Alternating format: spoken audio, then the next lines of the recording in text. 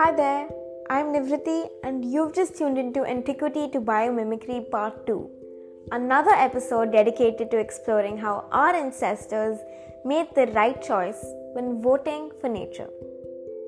Speaking of voting, our ancestors voted for a sustainable future through their farming practices, and a typical example of this is the Native Americans when they employed the Three Sisters agriculture method inspired by polyculture ecosystems. Quick definition: polyculture ecosystems combine different plant species that can coexist and benefit each other. This Three Sisters agriculture method imitates the diverse and interdependent relationships found in natural polycultures. Just as different plant species coexist in diverse ecosystems, Native Americans planted corn, beans, and squash together to replicate these mutually beneficial relationships. But how do these crops benefit each other per se? Well, corn provided support for beans to climb, beans fixed nitrogen in the soil, and squash leaves acted as a natural mulch, much like the way multiple species collaborate in a natural polyculture to enhance the overall ecosystem's health and resilience. I know what you're thinking. How can imitating a natural ecosystem bring in any profit for us? This diversity of crops and the mutually beneficial relationships within the system make it more resilient to changing environmental conditions. In times of drought or excessive rain, these three crops can support each other, unlike modern agriculture methods that are susceptible to damage. This diversity is also great pest control, efficiently uses land, and minimizes soil erosion. A penny for your thoughts. The Three Sisters agriculture method is so named because Native Americans believed that corn represented the tall sister due to its vertical growth and towering stalks. Beans, acting as the intermediate sister or the middle sister, climb up the corn stalks to optimize space utilization, while squash serves as the low sister, with its broad shade-providing leaves covering the soil and suppressing weed growth. Looks like the Three Sisters is a pretty well thought out name after all.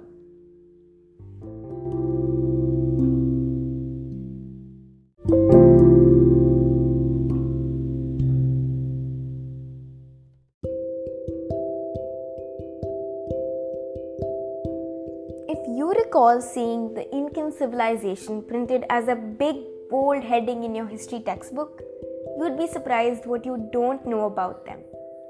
They constructed spider silk inspired suspension bridges made of rope called keswakaka. Spider silk is renowned for its remarkable strength to weight ratio, making it one of the strongest natural materials. Combining the strength of the material itself with how spiders weave it into webs that distribute the stress of an impact and provide stability, the Incans constructed bridges using grass and straw.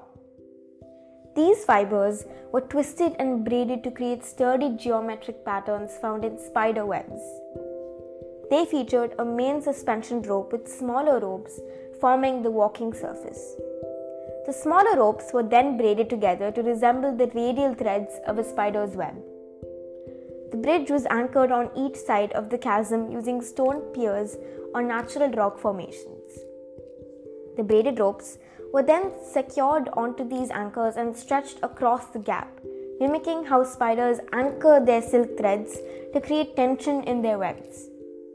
These bridges played a crucial role in the Inca road network, facilitating communication and trade across the challenging terrain of the Andes. A small arachnid ignited a big and successful flame of an idea.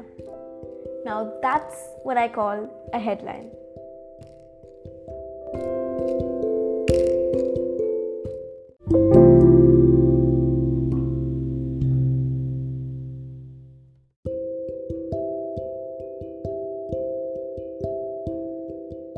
Time.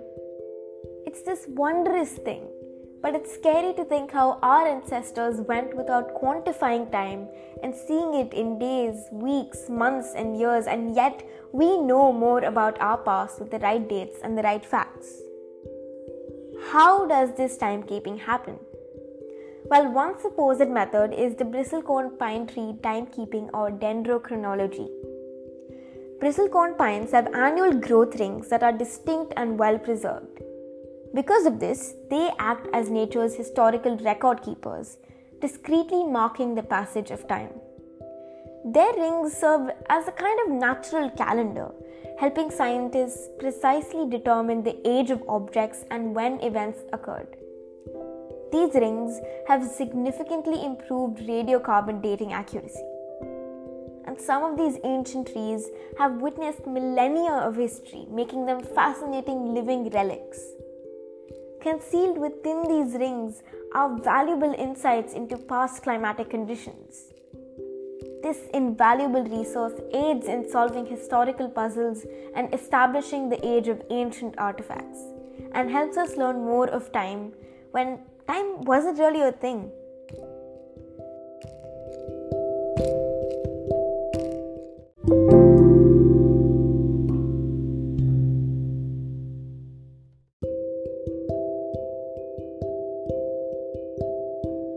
Talking about time makes me think how little of it we've used in trying to improve our solutions with nature's wisdom, and how little of it we have left until it's too late. But when time traveling, even if it is for the short duration of a podcast episode, we get to applaud the finer things. I mean, natural calendars? That's admiringly bizarre. But that's Mother Nature at her best. This brings us to now. We've looked at the past, but I think it's time to look at the present and the future.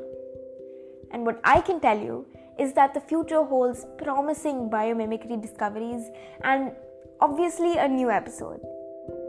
Until then, our voyage of learning from nature is at a standstill.